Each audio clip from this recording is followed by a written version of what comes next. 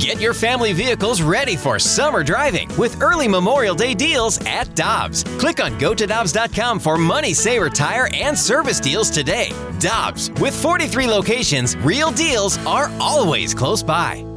Another day is here, and you're ready for it. What to wear? Check. Breakfast, lunch, and dinner? Check. Planning for what's next and how to save for it? That's where Bank of America can help. For your financial to-dos, Bank of America has experts ready to help get you closer to your goals. Get started at one of our local financial centers or 24/7 in our mobile banking app. Find a location near you at bankofamerica.com/talktous. What would you like the power to do?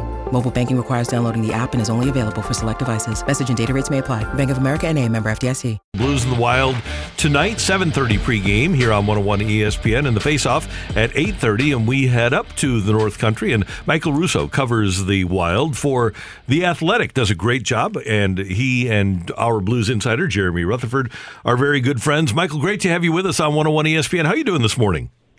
I'm doing great. Excited that we're finally here. It's been doesn't feel like we've been talking about Wild Blues for a month. So finally it's arrived. Yes, we have been talking about it for a while, Michael. Well, all teams kind of start from zero in the playoffs, but the Blues are 12-1-1 in the last 14 meetings versus the Wild. How much stock are you putting into the Blues' recent record over Minnesota as we head into the playoffs? I mean, recent meaning this season, probably not as much as the overall. Like last year, it was just an absolute bloodbath on the ice every single night. Remember the one game in St. Louis where Dean Evison kept Capo Kähkönen in net for 9. There was another game where Kähkönen, I think, was in for 7. This year, the Winter Classic, I kind of throw out the window just because of the, environment, the game, the Wild missing 5 or 6 players, having not played in 2 weeks as well. The Wild, they didn't have a COVID issue, but the league kept on canceling games because of COVID that the Wild were in. So I don't throw that away. And then I feel like the last 2 games in St. Louis were very, very even. I thought the Wild played well. Obviously, the one game they rallied to get to overtime before losing. Next game, they blew the lead to get to overtime before losing. But look, you can't deny the fact that the Blues are 12-1-1 in the last 14. And until the Wild beat them, it's hard to just imagine that they're going to suddenly beat a team that also had points in 16 of the last 18 games or so odd, and just say they're going to win 4 games in a series. I think tonight really would set the stage well for them to win the series. And so I think that they're going to come out in front of this building tonight and try to play a high octane game, the type of game that we've seen Minnesota play really all season long. Michael Russo from The Athletic with us on 101 ESPN. And Michael, it's interesting, when these teams played in the playoffs before, I really liked the Minnesota teams, and Matthew Dumba is one of the few guys left. But who are the key guys with people like Suter gone and Parise gone and Granlund? Who are the key guys now for Minnesota come playoff time? Obviously, Game 83 is different than the first 82. Well, it's funny because I think that they're one of the top 2 deepest teams in the league, and I think the other one right there is the Blues. So these are 2 really, really quality teams with a lot of depth. One team 9 20-goal scorers, the other team 6 or 7. And, really they have just a lot of scoring depth up and down the lineup. It starts with Kaprizov and Fiala on 2 separate lines. They are playing their best hockey this season, like absolute superstars. One for the last 66 games has been on a 122-point pace. The other in the last 50-some-odd games has been on a 104-point pace. And this is the best I've ever seen Kevin Fiala play. But then they got the Greenway, Eriksson Ek, and Foligno line, and there was a huge scare the other night against the Avalanche where it looked like, honestly, it looked like Foligno tore his ACL. And suddenly we arrived at practice yesterday, and he's practicing. And after he got off the podium with us, he barely had a limp. So I think he really, really dodged a bullet. I don't think he's out there playing with like a major injury right now. And that line is absolutely huge for the Wild. They have been on the ice together as a line. I think they've given up 6 goals all season as a line. Greenway, Eriksson Ek, and Foligno, they're one of the best shutdown lines in the league. 2 legitimate Selke Trophy candidates on that line as well, and Eriksson Ek and Foligno. And so at home, it'll give Evison the ability to match that line against whatever line he wants to with the Blues. Now, when you have 9 20-goal scorers on the Blues, it's not like they're going to be able to go up against every single line. So, I mean, you'll be able to dictate that one line, but then you're going to have to contend with every one of the Blues' dangerous players every single night. And Michael, we were talking earlier about the guy that'll get under the Blues' skin, and I brought up Delorier, but Foligno is right there in that league, right? Those two guys will, after the series is over, those will be the two guys that Blues fans hate, right? Yeah, exactly. But I mean, the one thing about Foligno, I mean, he plays the game hard. He plays the game in the offensive zone, scores goals. He led the league in shooting percentage this year. But Blues fans will hate him for that reason, where they'll hate Delorier because they probably think that he's getting away and taking liberties and things like that. I mean, Delorier is, has the fifth most hits in the league since 2014, I believe. Fifth most hits in the league this year. Likes to fight. Obviously, that doesn't happen a lot in the playoffs, but he likes to talk trash. We saw it obviously in the last couple Blues games in St. Louis, where Buchnevich hit Tyson Jost completely clean, but then Delorier reacted to that, and obviously I think he was mic'd up as well, so we heard all the stuff that he was saying in those games as well. So, Blues fans will hate him for different reasons. Though I think they'll hate Marcus more from a respect factor because he's so effective, where they'll hate Delorier because they think that he's getting away with being a goon. Michael, these two teams very evenly matched, but when you look at this matchup between the Blues and the Wild, what's the biggest vulnerability that the Wild have that the Blues could exploit? I think that, I don't think their blue line is nearly as good as it's been the last couple of years, and you also have a couple guys on the line right now in Spurgeon and Dumba that are playing, but they're clearly playing hurt. So they're not 100%, but the one area might be goaltending. I mean, look, Talbot has, and I'll be interested when we get to the rink today to see who starts, because Talbot is 13-0-3 in his last 16 games, hasn't lost in regulation since March 1st, but two of his worst games in that stretch were against the Blues, and he's somebody that's lost 7 in a row against the Blues and has been just abysmal against them. So do you start Marc-Andre Fleury, who also hasn't beaten the Blues this year and doesn't have the greatest record all time against the Blues as well? My gut says, even though that Talbot deserves to start, that we're going to show up at the morning skate today and find out that Fleury's in net. Fleury is 9-2, but has been really, really erratic in those 11 games. And so he hasn't been nearly as effective as Talbot. So I do think that goaltending is one area when you're facing a team that has, the Wild was sixth best offense in the league, but the Blues were fifth best.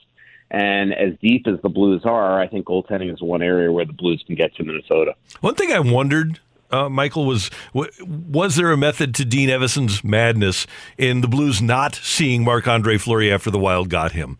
You think there's anything to that, or was it just the rotation? It's a good question, because I was a little surprised that they didn't give him a different look, and maybe that was something that they were saving for this. But it's not like the Blues haven't seen Marc-Andre this year. The Blues got him 3 times when he was with the Blackhawks. But, there could be something to it. This Blues team is just so good offensively. Like, I look at this Blues team, and I don't know, you both see them way more than me, but I look at them as being deeper up front than they were in 2019 when they won the Cup. Now, if they had the blue line that they had in 2019 on this year's edition, I would put them right away as like a Stanley Cup front runner. I think that's the one area where maybe Minnesota can get to St. Louis is look, I've seen Leddy play a lot. I've seen Falk. I've seen Scandella. We know Parayko and Krug and Bortuzzo. So, I mean, that it's a quality blue line, but I don't think it's nearly as good as the 2019 team. So that's the one issue, is that, like, I just think if the Wild could figure out a way to play in the offensive zone, and as you said, kind of keep them away from whether it's Fleury or Talbot, I think that's the way to win the series. If the Wild are going to wind up, one, putting St. Louis on the power play, but two, spending a lot of time in their own end, it could be a really ugly series for them. That's how good this St. Louis team is up front. They just come at you in waves. They don't waste, I was talking to Fleury about them the other day. They don't waste shots. It's not like the Blues, I felt like the Blues teams of yesteryear, it was a lot of get the puck to the point, shoot on net, get the puck to the point, shoot on net, because they had those incredible defensemen. And now it's a lot of skill in the offensive zone, a lot of speed in the offensive zone, a lot of confusion in the offensive zone, a lot of seam passes, backdoor plays, and things like that. And that's what I think the Wild have to really contend with. And for an organization that really has had one practice in the last basically month and a half. I think that's a little bit worrisome, is that when you have a defensive structure that gives up a lot of goals, that have not practiced a lot, it could really make for a long couple nights if you give the Blues the ability to play in the offensive zone. Michael, it took till game 82 to determine home ice in this one, but the Wild have gone 31-7-2 at XL Energy Center. What do you think the arena is going to be like tonight, and how critical was it for the Wild to secure home ice advantage? I think it was very critical, and I think it's going to be electric. And actually, it's only 6 regulation losses there because one of them was the Winter Classic, so they have just been outstanding. Yeah, I mean, they have been 6 regulation losses all season at home. That's the one area where the Blues have not had to experience Minnesota yet, and that is at XL Energy Center. This year, and I know Jeremy Rutherford did a great story the other day about warm-ups and what it's been like at the Kiel. I talk about dating myself. Going old school. Yeah, love it. The Kiel Center. Scottrade. What was the other one before Scottrade? Savvis. Yeah, there we go. So Enterprise Center. So, I mean, he did that awesome story, and it's exactly like I've never seen the Wild Arena the way it has been this year. I don't know if it's because of the excitement of having Kaprizov or if it's just the excitement of the pandemic ending and that these fans can come into the building. But it is like 9 rows deep around warm-ups every single night here. It's unlike, I have always said that the Wild fans, while passionate and incredible, it's like the quietest sold-out arena in the league. And this year it's been anything but. It's been just nonstop excitement, electricity all season long. And so I do think that just putting the Blues in the position of having to start here is a good thing for the Wild. But the way home ice advantage is, you just get one of the first 2, and now you have home ice. So, I mean, it's very, sometimes I don't think starting on the road is at all really a total deficit in a series. Where it also helps the Wild is just getting that tactical advantage of having last change the first 2 games. But again, how big is that really when you have a Blues team that has 3 lines of 20 goal scorers? It's like you can only match up so much before you just got to play the game and just hope that you could come out with the victory at the end of the night. Michael Russo, you can follow him at Russo Hockey on Twitter from The Athletic. A couple more quick things. Number 1, playoff time, post-practice lunch. How does JR do it buying for you? Well, luckily, that's the one thing, actually. He's on the expense account this side of the trip because he's on the road. Maybe I got to get him to buy me lunch. Definitely. He will definitely be getting the crusted walleye at Tom Reed's. Probably, if you are a Blues fan in Minnesota and you want to meet the great Jeremy Rutherford, just go to Tom Reed's and you'll find him probably 24 hours a day except for the game. So. Good tip. Absolutely. And then who do you have winning and how many? I have the Wild winning. I have them winning in 6 games. I just think the world of this team this season. But I also think the world of the Blues. I just think that these first 2 games at home are absolutely critical. Then if you can figure out a way to steal one in St. Louis, you can win the series. But this Wild team has been like nothing I've covered. I've covered this organization for 17 years. Maybe it's just me getting hyped up of finally not covering a middling, boring 2-1 victory or loss every single night franchise. They have just, 5, 6, 7 goals a night every single night, couple stars that we have never seen in a Wild uniform before. It's going to be a really, really good series. Michael, we had Mike Yeo too. Yep. Yeah, I know. That's true. That's a good point. And by the way, just so Blues fans know, if they think that's a homer pick, if you go back on my predictions of Wild hockey over the 17 years I've covered them, I've picked them to win a series like once. So this is not just the Wild beat writer picking the Wild. I mean, I remember when they won the division in 2008, I walk into the locker room and God rest his soul, but Pavel Demitra, as you all know well, just lit me up for picking the Avalanche in 6 games. And the Avalanche won in 6 games. So, it's not, and that was the year the Wild won the Northwest Division. So it's not, I promise you, this is just not a homer pick. I usually pick against them. No, great analysis, great knowledge. We thank you so much for taking some time with us. Enjoy the series, and we'll see you here in St. Louis over the weekend. Yep, absolutely. Can't wait. All right, thanks, Michael. Michael Russo from The Athletic on 101 ESPN. He covers the Wild and does a great job of it. That's why I wanted to ask about XL Energy Center, because not only have the Wild been great there this year, but it does seem like there's been a different energy that's been infused into that building. And I'm not worried about the Blues going onto the road after we spoke with David Perron, and he talked about the mentality this team has going on the road. But I think it's going to be really interesting to see how loud and vibrant that place is tonight. And we saw it here in St. Louis with Brett Hull. When you have a young superstar, just changes things. People come to the rink. There will be a ton of Kaprizov sweaters in the stands tonight. It's just it's a different vibe. I think it's a young, new vibe that just can't wait to cheer. I think.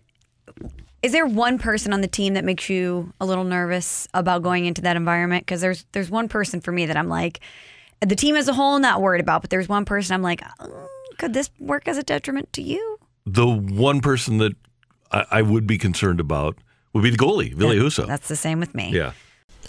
Hi, this is Chris Howard, host of Plugged In with Chris Howard.